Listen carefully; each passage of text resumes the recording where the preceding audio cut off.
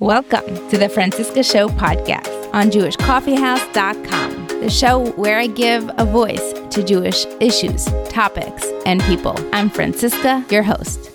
Welcome back. I hope you had a beautiful Chag, whether you need a vacation after this or you feel rested for some reason. Welcome back for a brand new, fresh episode. Today we have a topic that I find is very relevant. You know, I am very passionate about the Shiduchim state in our communities, so I wanted to bring in a twist discussing eating disorders, disordered eating, and Shiduchim and how they correlate with each other. And especially coming off of a Chag where there's lots of late night eating and a lot of mitzvos around eating. So post-Pesach eating, regretting, I thought this episode is appropriate for today.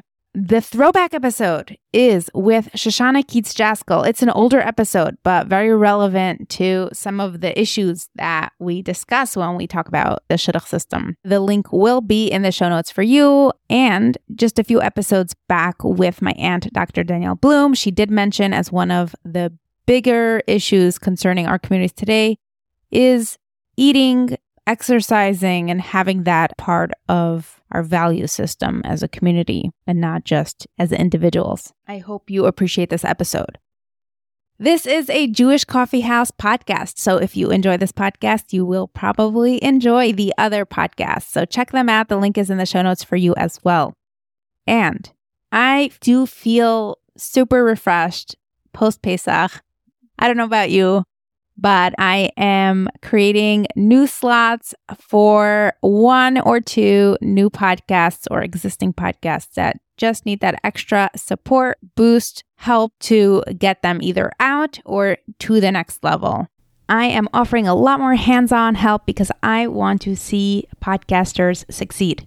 So you, or if anyone you know is looking for this kind of support, please don't hesitate to refer them to me. One more thing I want to add is that there are lots of links and resources that we're linking in the show notes for you from this episode, from our guest today, to use that we cover and mention in the show. And here we go. Enjoy the show. Welcome to the Francisca Show. Fran stands today with us. We have Bracha Halberstadt from Lakewood. So excited to have you on. Welcome to the show. Thank you. I'm so excited to be on. Okay, let's start off the show just like we do with every other show. Tell us a little bit about yourself, both professionally and religiously. I grew up from birth. I am from birth.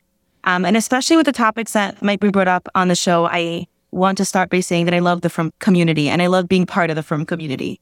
So let's start with that. Professionally, I'm a licensed social worker.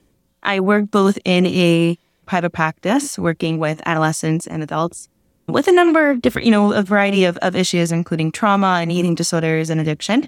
And I also work for Bridges, which is a organization for families in crisis in Lakewood. And I am a care specialist for the young adults there. So that's what I'm currently doing. That's awesome. And if you had to say you specialize in a certain area, would you be comfortable saying that eating disorders and things around food? I would say eating disorders and trauma are my biggies. So I'm super curious because I'd love to hear what's going on in Lakewood and what's happening behind the scenes as a mental health professional. So I'm excited to get into it. Part of the motivation to have you on today was to talk about the any correlations that we have around body dysmorphia, body image issues, eating disorders, and some of our societal pressures and expectations that come from living the Frum lifestyles. And I'd love to see if we could bridge, if I may use the word bridge, the gap between some of the correlations that we're seeing or causations. Okay, actually, I would like to start just by dispelling a few myths about eating disorders in general, because I think that there are so many misconceptions and it's hard to talk about eating disorders when I'm assuming most of your listeners are lay people, not professionals in the eating disorder field. So the first thing I just want to the myth that I want to bust is that eating disorders are about vanity. So eating disorders are not about vanity. They are very complex mental illnesses that are really caused by a very complex combination of things on a bio, psycho, and social level. So we want to be careful, especially because this talk will be highlighting some of the societal issues, which might make it look like a vanity problem, to explain that that's not what an eating disorder is.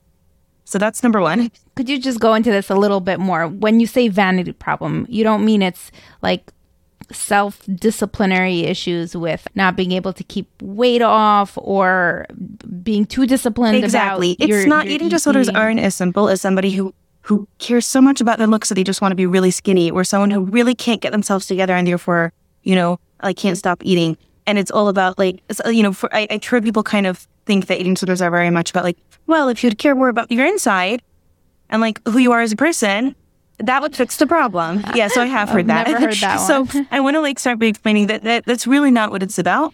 Those societal issues that put a big focus on externals obviously can contribute to eating disorder development. So I just wanted to clear that one up first before we get into it.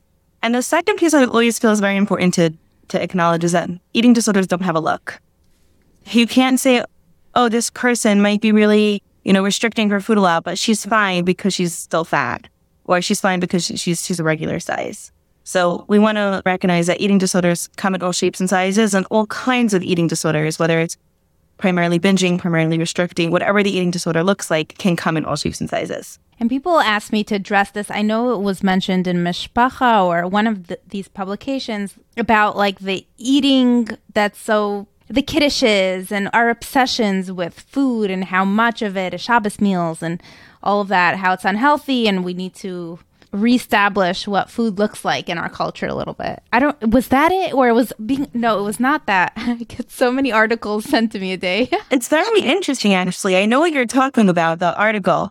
And what I think is really interesting is I think the day after we made up to have this conversation about eating disorder development in the frum community, especially around Shiduchim, Miriam Pascal Cohn, I think I'm pronouncing her name right, came out on her Instagram, and specifically the conversation started around Shiduchim and fat shaming. So it was really interesting, and I think the world is very much ready to hear the messages that we're trying to bring out now. And I think that was a piece that was brought up. Like, I think that conversation started off so many offshoots of conversations about like all the different parts of from culture and from life and how that impacts our eating even before it hits a disorder level. And if we have time, I'd love to get into the initial reason I reached out to you was I wanted to see if there was a correlation between eating disorders and SNEAs for women. Sure, and we'll get to that if we have time for that as well. We'll get into that. Okay, so let's start wherever you'd like to get started. What should we talk about first? I think the first thing I want to say is this is something of actually, I did my master's thesis on eating disorders in the Orthodox community because this is something that, I'm very passionate about. And looking at the research, and I would say in my past few years in the field, I'm going to say the same thing of we can't start deciding very easily, first of all, how much greater our prevalence of eating disorders is compared to the secular world, if it is greater, and if so, what single factor there is. Because there are so many factors, whether you're looking at genetic factors, right? Is there a difference between eating disorders in Ashkenaz or Sephardic worlds, right? Like we're two different ethnicities. Whether you're looking at it from cultural levels, religious levels, is it that if you're more religious or less religious, there'll be greater or lower chance, right? So there's so many different factors. And the only thing conclusively that we see both from research and just empirically, like what the from eating disorder therapists end up seeing, myself included, is we do seem to have a higher rate. And there are many factors that contribute. And I want to start by saying that there are also a lot of positive things in the frum community that decrease the chance of developing an eating disorder or increase the chance of getting help once an eating disorder exists. So I'm going to run through those and then we'll turn into that, and then we can turn to the flip side. Okay, and are we including men in this conversation or is it just women? That's a great question. I will say I don't work with men personally. So I can talk about what I know research-wise, but my personal experience is working with women, and I would like to talk about what I actually know about instead of making things up, which I sometimes like to do. But we do know that there's a lot of, there really is not enough research about men with eating disorders. A lot of times men with eating disorders aren't believed, aren't taken seriously. And it is something we're seeing more and more in the frum community as well. We address that. Yeah. And if we're talking about Shiduchim, I will say that we're probably going to be looking more at the challenges for women because that's the way the Shidduch system currently is run. So some of the positive things I would say is we have, you put out the social eating, which is something that can be positive or negative. But like all the Yom Tovim and Shabbos and Shiduchim and like all of the things, It really is depending on the way it's presented. If a person has positive feelings towards their community, towards their family, then eating with them will probably come along with positive feelings towards food. But that can be something helpful. Having positive spiritual connection also is something that very much is shown to be helpful to decreasing all mental illness, but for sure with eating disorders, we see that. Also, the really large amount of community support. Like when someone has an eating disorder, there are going to be so many different kind of organizations and people to turn to. And there's a lot more than that exists in the outside world. So yeah, let's just start off by acknowledging some of those positives. Okay. I didn't know about that last one. I thought because there's so much stigma potentially that we wouldn't have so much open help. It's a really interesting point because the stigma, I think, prevents people from getting help. And that being said, while there are some organizations that deal with eating disorders that are secular organizations, there are many. I found, because I work both in the frum community now, but I've previously worked out of the Jewish community. And I saw that my eating disorder clients there have much less resources to turn to.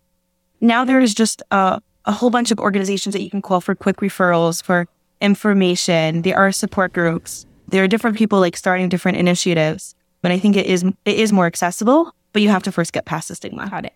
And would you be able to send me some of those resources so we can link them in the show notes? Sure. Okay, great. So let's talk about the negative stuff now. Let's get into it. Are we going to start with the biggie, which is what we had originally chosen to talk about, the shut-off piece, or do we want to look at some of the other factors as well? I'd like to go into as much as we can. Maybe let's start with the Shiduchim piece. Sure. So with the shut-off piece, it's complicated because we can't even be isolating the shut-off piece without first recognizing. I feel like let's first take a step back and recognize that we do have a very big problem in the frum community. I would love to hear your thoughts about what you think might contribute to it, of the cookie cutter expectations. Everybody should be doing the right thing, ticking off the boxes, be the best they can in each little category. Of course, the big looming overhead is otherwise they'll never get married. But in general, there's, without even the weight piece and without even the shidduchim piece, there's a lot of that pressure. Absolutely. I think it's because it's one of the core values in our communities to have a family. And it's every parent's nightmare to think about their child never getting married. It's also in our community and any other culture that has this marrying off piece. The burden is on the parents versus if you go to a secular society, it's every individual adult's journey to get themselves married. It's not their parents' job. So in a culture where it's on the parents, it becomes their responsibility, thus turning their whole upbringing into that whole cycle. We need to get you married. That's where our job ends, quote unquote. Exactly. But even without that marriage piece, there's such a huge focus on externals. And I don't know why. We have such great values. And I think that baseline of pressure where you have to look a certain way already starts really complicating things. And would you say that's because women are so restricted in how they dress, makeup, or certain standards become a given, and then if something's a given, you have to upkeep it? Or because we're so conforming to begin with, we naturally conform when it comes to other external, unimportant things? I think both of those, but I would say the second piece probably is my gut of how there are so many boxes we're quote unquote supposed to be taking for, higher reasons, right? All the halachos we're following, and not just halachos, just the whole hashkafa way of life comes with so many different expectations. But then that almost makes people stop thinking for themselves and being oh, I can figure out how I want to look. Even I think if you go into a Jewish clothing store, whatever's in style is going to be the only thing that they're selling. I'm thinking a whole bunch of years ago when pleather was in, everything was pleather. Or the color that's in that season, it's the only color. Versus if you go to a non-Jewish clothing store, there's going to be a lot more of a mix of styles because people are oh, maybe this isn't styled, maybe this color, but it's not my color. And I think we have a certain limitation. There's if this is what everyone's wearing, I should be doing the same. That's so interesting, because I'm sure if I would interview the designers who are selling and doing their lines, they could talk about how different every piece of clothing is designed to be and look. But since everyone just wants to wear black or one uniform color, that's what they're supplying. Exactly. They're supplying what what the demand is. And the demand is that everybody wants to look fairly, or many people want to look fairly similar to the rest of the community. And would you say it's like, I want to just blend in and I don't want to stand out? I would say that's a huge piece of it. Okay, let's keep going. And then we move back into the, putting back in the shit off piece, right? So like you were saying, like the parents have this whole pressure. And I honestly think, and this is a lot of the conversation that just was on Instagram and in that Mishpacha article, I really believe that parents are well-meaning when this starts coming up. But I cannot tell you how many people who sat in my office have told me that they were told at a pretty young age where marriage, I'm talking about like elementary school age children who were told, like, be careful what you eat, like you're going to be on Shiduchim soon. Like, you want people to, like, you want Shidduchim to say, like, to be ready Shidduchim for you, or you want boys to say yes to you. People of every body type, I've heard that comment, so it's not like it's only people after a certain weight are getting those comments. And people really young are starting to get this terrible message of, like, you'll be considered for marriage only if you keep to a certain size. I got those comments, not from my parents, but I got comments like that. And I was chubby those years. I got the comments. And it's so damaging. It is so damaging. And like, it's not even just parents. Like, I remember hearing, and I'm so grateful I don't remember which school this was because I don't want to know. Someone once told me about how the guidance counselor had come into their school to talk to the 12th graders before they went to seminary, like give them their, like, these are the important things to know. And one of the things she warned them was, like, make sure not to get too bad because you're going to come home and want to get married. But what's wrong with saying that? So many things, and I'm so glad you're asking, because sometimes I'm in my little bubble where I have all of my information and I forget that, like, not everybody is in my bubble. I'll let you into my bubble as well. Thank you. The number one problem is that we don't really get to control our weight as much as everyone likes to think we do. And I know that what I'm saying is not a very popular opinion. It is backed by science, and I do have lots of people in my bubble who believe the same as I do. But the whole notion that we get to control our weight is not a great one, not an accurate one either. Our weight is primarily determined by genetics. And that doesn't mean that because your sister's this size, you should be this size. It's, genetics are more complex than that. And there are a lot of other things. Like, if you look at a pie chart of what your weight is determined by, it's a pretty small slice. I forgot what percentage it is that actually has to do with your eating, which is not what we like to think. People go with the whole, like, calories in, calories out mindset. And that's actually not completely factual. Then we want to look at attempts at weight loss. I'm quoting one study I've seen, but there are different studies that show even a higher rate of failure. But diets have at least 95% failure rate, with many people gaining back more than they lose. You're more likely to gain back more than you lose than you are to put the weight off.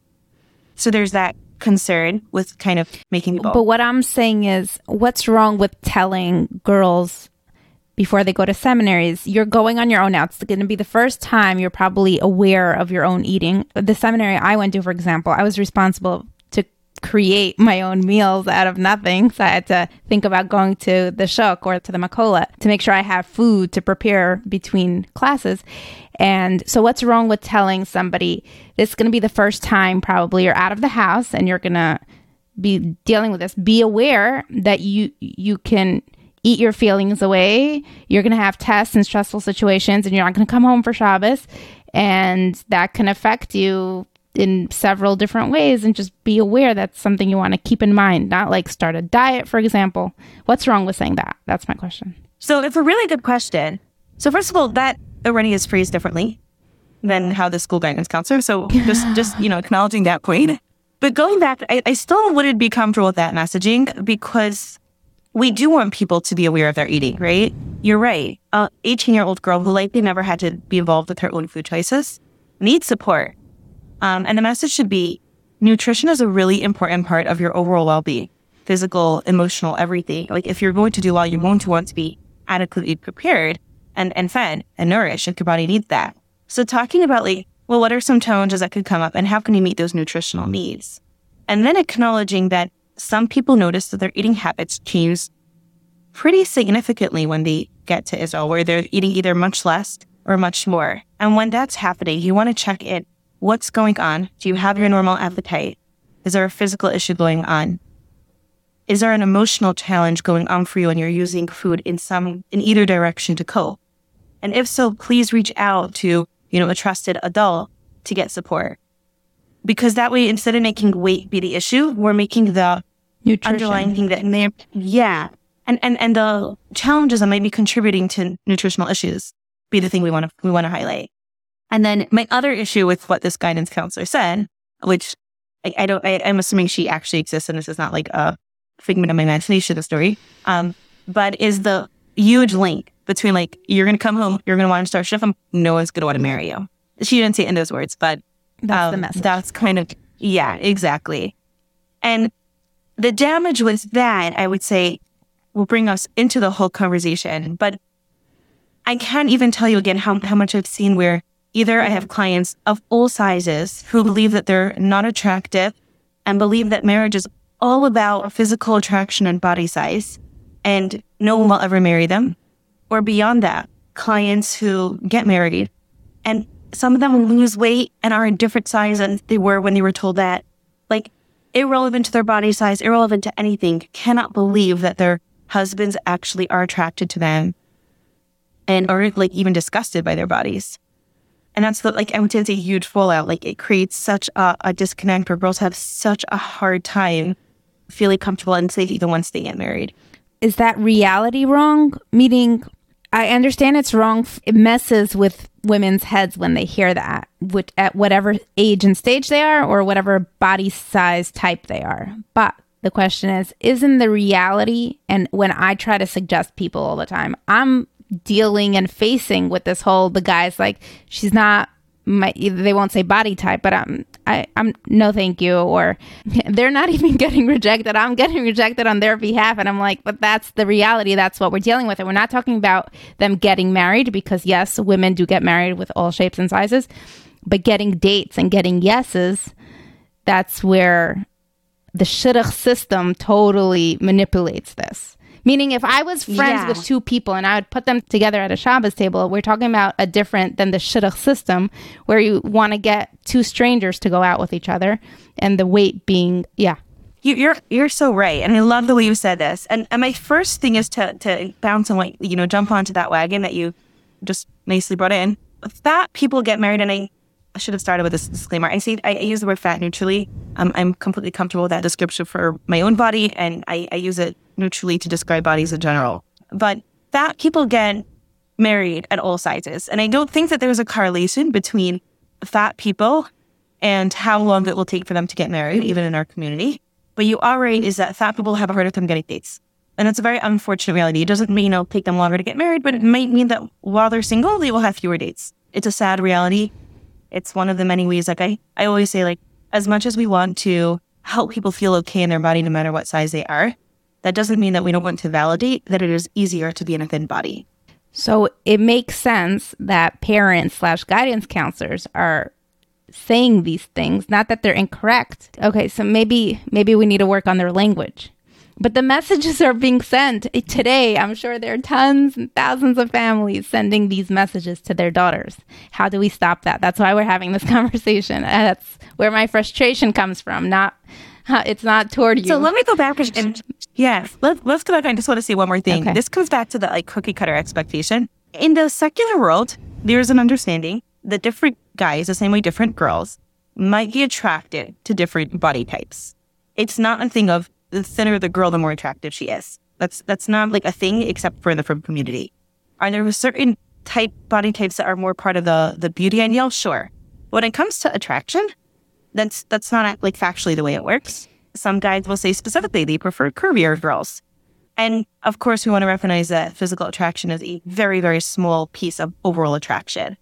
And not to get confused with that. But I think in the frum world, where often like the mother's the one doing the questions. Yeah. And the guy probably has no clue, even like so many, like especially in the more sheltered communities, the guy has even no clue what he wants. Like he never even thought about nobody what kind of talked to him what attraction means, probably. Exactly. He has no clue anything about like his, he's probably not even in touch with his own feelings in that sense. So of course, a thinner girl is like, in like that should have like ranking system, like she's going to hit higher up because, it's obviously better. It hits the beauty standard, right? But recognizing there's a lot of like false assumptions here, and we want to like recognize that before we can even talk about what we want and like how we can make changes.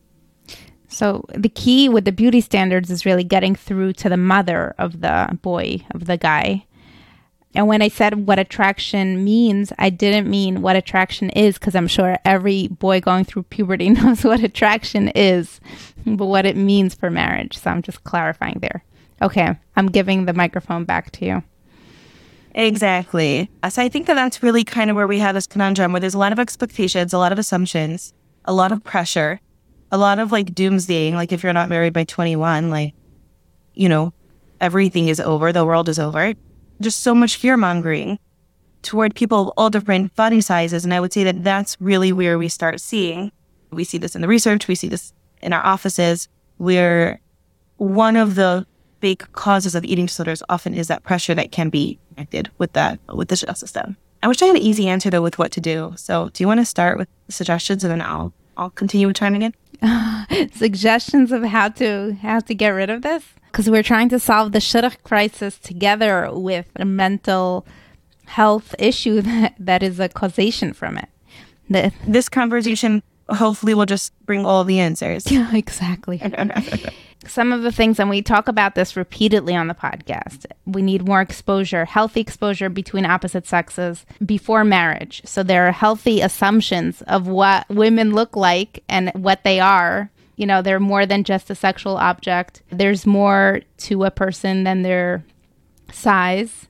And that comes from interacting with your sisters on Shabbos, or at a dinner table, or seeing your cousins and being able to say something more than hello if you're even saying hello to them. So that's like step number one. That is so interesting. And I think that that's really, really true. Especially because sometimes, I'm careful what I'm saying here, but in some communities where things are very insular and shut down, the access where guys learn about female bodies isn't exactly either kosher or realistic.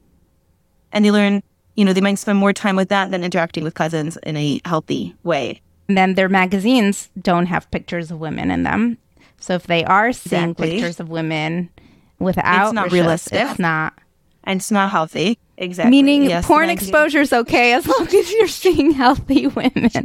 I'm joking. Wow, yes. Not going to completely agree with that statement, but yeah. So the healthy, adding in the healthy women and adding in the like you said, if women's faces can be in magazines, women's bodies can be in magazines, and in healthy and appropriate ways, I think it would shift a lot of the expectations by giving healthy exposure. And that's not something I even thought of, and I really like that point. Another idea, since you're letting me speak on my own podcast, I usually don't talk. I usually let my guests talk most of the time. But there was this idea that I had inspired by someone else, where instead of having shidduch pictures, which some people are so pro and some are so against, having videos. So people get to, and the video is edited. So let's say an AI edits it down a 45-minute interview, which a person has with somebody just asking them about themselves. And you get to, like, in 5 minutes, hear a little bit how the person speaks, what they're into, and you just see a little bit of them. And it's not like a two-dimensional photograph. You're getting to see a little bit of their personality and what they're like. You also can edit videos as well as you could edit photos. And you could tell a lot about, I mean, you can't tell so much, but you could get a little bit more than a picture. I love that.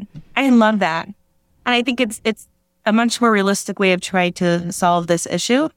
Because, yeah, pictures can be objectified a lot, versus a video is a lot more about getting to know a person, getting a feel of them. Yeah, and the video wouldn't be like, come up with a script in 10 minutes, describe everything about yourself. It's more like an edited down conversation that you're having with somebody else who's asking about yourself.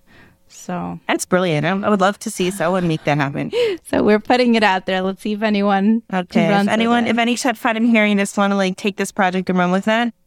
Also, you won't just send around a video either. It would have to be on a platform protected, and you get access to it. It's not like you can download it and send it on a chat. So, which happens with photos. They get passed around. Mm-hmm. I really like that idea. That sounds like a phenomenal idea. Okay, back to you. Yes. So other ideas I think that like would possibly be helpful is more parent awareness events. Recently, I believe it was relieved through Devorah Levinson. They had a few different education events. I don't know if there was one for parents though, I know that there was one for educators and one for mental health professionals about, spotting eating disorder signs and all of that. But I would love to see a much larger scale of eating disorder prevention events where it's not just about how do you notice the first signs? It's how do you want to talk to your kids about their bodies? A colleague of mine just posted on chat. She's an eating disorder dietitian, and she just posted on a chat where she had her 4-year-old in school. Her 4-year-old came home from school and said, somebody told me I'm fat. And her daughter happens to be in a, average size body, but that's, besides the point. And her daughter responded by saying, well, I told her that we don't comment on other people's bodies, and she said nothing. And I love that.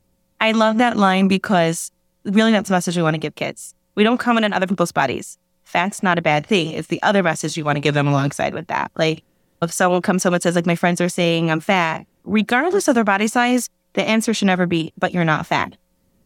The answer should be, nobody has the right to comment on your body. And also, fat's not even a bad thing. It's a funny thing that, that would be things she would pick on you for. And we want to parents learn how to have conversations with their kids around their bodies in healthy, positive ways from when they're very, very young. Specifically helping kids learn to feel empowered and connected to their bodies in healthy and joyful ways, instead of taking on the more objectified version of how you look to other people kind of mindset towards their body. How do you differentiate this between talking about health and nutrition and being healthy? Because that's where a lot of the messaging gets confused, because it's not healthy to eat a lot of cake and candy, and that makes you fat, and it's unhealthy. So therefore, fat equals bad, without having to say that. Exactly. And I feel like we could do an entire podcast on this. So I'll say a few quick kind of things, and everyone can, I'll throw out some resources that people might want to look into, and you might want to link these resources also. But the number one thing is recognizing, especially when someone's kid, let's say, is a little bit higher than average weight. So you don't want to give your kid messages different about nutrition than you would give to your child who's average weight. The message isn't different of we want to fuel our bodies in a nourishing, joyful way. It's not if a parent has two children on different weight levels, you don't want to be giving rules for one different than rules for the other. People of all sizes should work towards health by feeding their bodies in ways that feel good. We want to teach kids also to listen to their bodies. Most children, not necessarily neurodiverse children, or not necessarily children with a lot of anxiety, but most children are able to listen to their hunger and fullness cues. And if they can't, that's, an issue to bring up with a professional. But we want to keep the conversations much more about helping them be in tune to their bodies and helping them nourish themselves in positive and joyful ways. Does that make sense? Yeah. Talk to me about the work you've done with your clients. What does success look like for them? So that's really very different depending on so many different, weird clients coming in, what their challenges are. But my end result with my clients, and this is what I like to say about eating disorder work, is not to have their eating look like a certain way, and not to have their body look a certain way, and not even to have them go from hating their body to loving their body. Success to me in terms of eating is eating in a way that supports their overall nutrition in a realistic way for them. So again, if you're looking at someone with ADHD, that might be a little bit more chaotic than somebody who's neurotypical, but a realistic way of nourishing their body. And in terms of body image, the goal is not even to have them love their body. The goal is to have people tolerate their body and love themselves. Be okay with who they are and realize their body is a vessel to get them through life, and hopefully to let them have a really joyful life, because that's where the self-love comes in. I remember figuring this out at a pretty young age. I remember thinking women have those unrealistic beauty standards on them, whether the men put it on them or the women, I don't know. And women are also the ones who are having babies, and that changes their body every time, and many times over throughout every stage of it. And how it just feels so unfair how the women who have to go through body changes versus men who stay the same, basically, besides for aging, also have these unrealistic beauty expectations and standards. Exactly. And then first of all, again, some of the challenges that come into my office is people who are afraid to get pregnant, whether they're married or single at that point, but afraid of getting pregnant because they're afraid of their body changing. And to me, it's such a tragedy for a woman to choose to put aside something that I'm talking specifically about women who otherwise really want to have a child or want to have more children, and put aside something that is such a meaningful and like completely not just life changing, but literally bringing another life into this world event because of how their body might change. I think it's a tragedy. And then coming along with that and realizing that like we put more of a focus on how a woman's body looks than about the miracles that a woman's body is capable of. Like I don't have children yet, but maybe this is why I still think that childbirth is just the coolest thing in the world. It's the coolest thing in the world. I hope that my opinion won't change. But it's incredible. Like we're capable of growing a human. Like how amazing are our bodies? And then we melt our bodies down to the sum total of like the gravitational pull, aka weight. It's terrible. Talk to me about the tznius aspect of it. And it's so interesting. I heard two different sides to it because I told someone, we just had this a few episodes back, my sister and my mother, that episode together. One of the things she brought up the first time her skirts got a little shorter was when she put on a little weight in seminary, and that translated in 2 inches higher than its designed length. And I can see how, and from personal experience, when I'm a little heavier than I want to be and I don't fit into my clothes the way I'd like to be, being more covered up can feel more uncomfortable. And then I heard somebody tell me on the flip side, people sometimes hide behind tznius because they could just cover everything up and the restrictions of it. And because they're considered more modest and you can't even see, the little muffin tops that if they weren't tznius, they would have to worry about their bathing suit line. So what you're bringing up is more of the body image pieces around tznius, whether or not people feel more or less comfortable dressing tznius. And I think that's exactly that. It's very personal. When I did the research on, in general, eating disorders in the frum community, the research shows that tznius can have both a positive correlation and a negative correlation to eating disorder development. It's not a huge factor, but the difference is about how tznius is presented. And I think that that's really cool.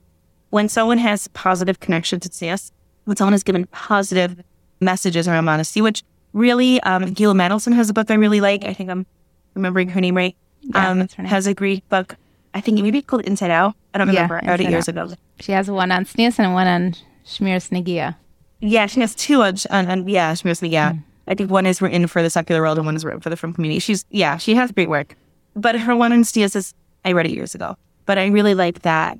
The focus being a lot more, and I'm not a Rebbitzin or expert in tznius, but the focus being a lot more on your body is special, your body is sacred. We cover things that are special and sacred. To which I've heard that when growing up, and that's the message. And I'm so happy you're bringing it up because you say that's the positive messaging. But then I've heard somebody say, yes, we cover up the Sefer Torah and everything. But then once a week, or 3 times a week, we take it out and we uncover it and we read from it. Or diamonds, right? We cover up, we protect our diamonds. But no, we're showing off our diamonds. We're wearing them. So, well, we uncover the Sefer Torah when we use that. I would say we do the same things with our bodies. When it's being used in a beautiful way. What about diamonds? Covering Do people compare it to diamonds? I think the second you take an analogy too far, it's not going to work.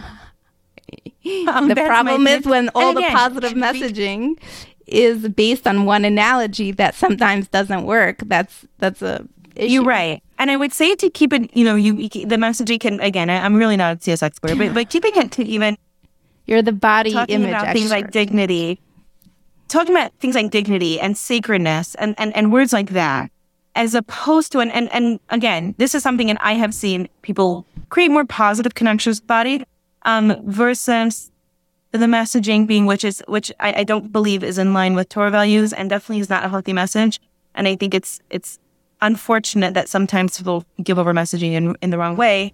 Messaging sounding like, if you don't dress this way, I think the way that I've heard it from different people growing up would be like, men will see you and do an avera, because that's the only way you can explain in very serious pure thoughts. Like, yes, like men will do an avera, or beyond that. And that was kind of like, the big bad thing. Like, you have to stay away from your, like, men will be nifshal if they look at you. And saying that to children about the length of their skirt is to me, I find it very concerning.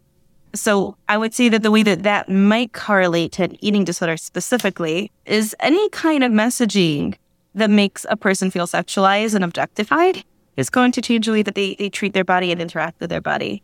So I can't say I see this coming in huge droves, but I have seen the damages of this messaging. Thank you for talking about this, because I wanted to find someone to come and say these words. So I feel very validated. Thank you. My pleasure. That's another project that if somebody can figure out how to change the way we talk about STIAs, I think would probably go a very long way. But all the seminaries and schools, everyone keeps trying. And a lot of it is working. A lot of it works plenty. I mean, it's clearly working because women are inspired to be SNIAs for one reason or another. These classes are working. But then you have this massive, and they could even inspire them, but at the same time cause a body dysmorphia or eating disorders. Exactly. And the two aren't mutually exclusive. A person can feel like when a person is doing things for very like firm and altruistic reasons, it can be real and it can also cause challenges. Like, we don't want to say that if someone develops an eating disorder because of any kind of messages associated with anything, that like all of the positive parts of that spiritual message is wrong. But we do want to say, like, how can we give healthier messages that are just as spiritually connected? Can we differentiate between disordered eating and eating disorders? Like, what's considered healthy and normal? And then when do you need help? So there's a very fine line between disordered eating and eating disorder. But healthy eating would sound like somebody who has an overall comfortable relationship with their body. Unfortunately, it is very normal and normative not to. But like an overall healthy connection to their body and an overall comfort level with the way they're eating. So where they feel like they can eat in a way that supports their overall nutritional needs, doesn't cause anxiety, and there aren't really any, like they're in touch with what their body wants. So it's not about like if they're eating a bag of chips and okay, because the thing says that this is a serving size, I'm not going to eat more and I'm not going to eat less. Like if I'm hungry, I'm going to send a bag, but if I'm not, I might leave some over. Like just being in touch with what their body actually wants. And I would say that anything beyond that, even if it doesn't hit an eating disorder, you deserve help. Like if you're struggling with anxiety around your body or your relationship with food, then there are so many wonderful health at every size clinicians, whether it's a dietitian or a therapist, who can guide you to learning how to work on that relationship with your food and body. So it doesn't have to be able to meet criteria for an eating disorder to really deserve help. Do you have some interesting stories you can share from your practice? I'm actually gonna pass on that just because I don't want to say any, reference anyone's specific personal story. Right. And what about your personal experiences with yourself? Is there anything you'd like to share? Sure. I wasn't planning on doing that, but I'm comfortable doing so sure. I will say that my own journey to having a healthy relationship with my body was pretty rocky. It's interesting because I think that when I was growing up in a significantly smaller body than I am in right now, I thought that the solution was to be at a different size. But I tried for years to get down to a size that, honestly, I started dieting before I hit puberty. Like I was in an average body, but over the years, again and again, and for me, every single round of restriction then led to binge eating, which kept raising my body's set point and making my body be like more and more terrified to lose weight because survival is one of the important things in life. Until I finally, got help and learned to get in touch with my hunger and fullness and learn to appreciate my body for everything it can do for me. And the cool thing is that today I am, overall really comfortable with my body and comfortable with my eating. And I can't almost believe sometimes that it wasn't like changing my body wasn't the answer. And not only that, I'm in a much higher weight than I ever was. And I'm still so much more comfortable with my body.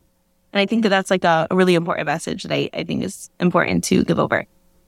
Can I ask, when you say comfortable with your body, does that mean you're comfortable eating anything at any time in front of anyone? Or is that still, like, you still have your restrictions on what you're comfortable with and what you're not? So what I will say is that I am comfortable eating whatever I want. I will say also that shouldn't be mistaken. People sometimes think, when people go all weight neutral and I'm just going to feed my body whatever it wants, then it means sitting down every day and feasting on all of the foods. No, I meant is there shame involved? Yeah. Meaning... Right, I know. So I want to first say that. And when it comes down to the shame, it's actually a really good point. And I will say there was a point where I started recognizing that I still have to be working on letting go of internalized fat phobia. This was, I think, a few months ago. I was going to a training with a colleague and we were supposed to be ordering lunch. And she was very busy trying to figure out like which one she's going to be ordering like the day before, because you're supposed to put in the order. And she kept saying like, we were splitting. She said, which one do you want? And all of a sudden it hit me, and I'm like, I'm not comfortable ordering a day in advance, because in my head, everybody around me will think, oh, that girl wants to order food a day earlier. And it was so mind-boggling to me, because I ate the food. I ordered the food really happily and really excitedly. But I think that like every once in a while, I'll still like notice like small, teeny little areas of like internalized fat phobia, like ways where I will hold back. And when I notice it, I'm like, oh, okay, like you're still here. And then I, fight it. That's a great example. Any closing remarks or words of wisdom? I don't think it's very wise, but I will say my closing remarks regardless. I just saw a quote on social media that I really liked that said, in order to solve the eating disorder epidemic, we have to make it safe to be fat. And I think that in the world at large, it's not safe to be fat, going through all the different reasons that society doesn't want it. It's the only unprotected class. Yes. Fat shaming is like the only politically correct way of like group to shame. But in the frum community, I would say it's even more, like it's even less safe to be fat. Going on the shit-off issues that we talked about today, and going along with so many other challenges that we talked about, like associated with the frum community and how everyone has to be the same thing. And I think really working on that, making it be more safe to be fat and to be like unashamed about fatness in the frum community, I would say is really like a very important goal that I hope at some point we'll reach. And you did mention Ashkenazi versus Sephardi. Were there any differences? So no, like the problem is that some research was brought up, let's say like the research was only in the Syrian community or only in, like different, just because of like the research size is often very limited. Anecdotal. But I haven't seen, I haven't seen enough to like want to even share my impressions. Okay. But anything? Nothing at all? No, I will say though that the more a community is focused on, because there's so many nuances within communities, the more the focus is on looking a certain way, the higher pressure, and the more the shut-off system is something it's acknowledged like when kids are young, I would say that's where I see it more. Got it. Okay, well, thank you so much for this conversation. I really enjoyed it. Did you? Yes, I really did as well. Thank you so much for having me, Francisca. I hope you enjoyed and learned something from this episode. Thanks for listening until the end. Please subscribe to the show or follow it on whatever podcast app you're listening to. Also, please share this podcast with your friends and family. I am looking for divorcees to come on and talk about their experiences. I'm working on a new series. And if you or anyone you know is looking for podcasting support, please refer them to me. As always, I love hearing from you. Feel free to join the WhatsApp discussion group. I'm excited to be doing this work. And see you next week.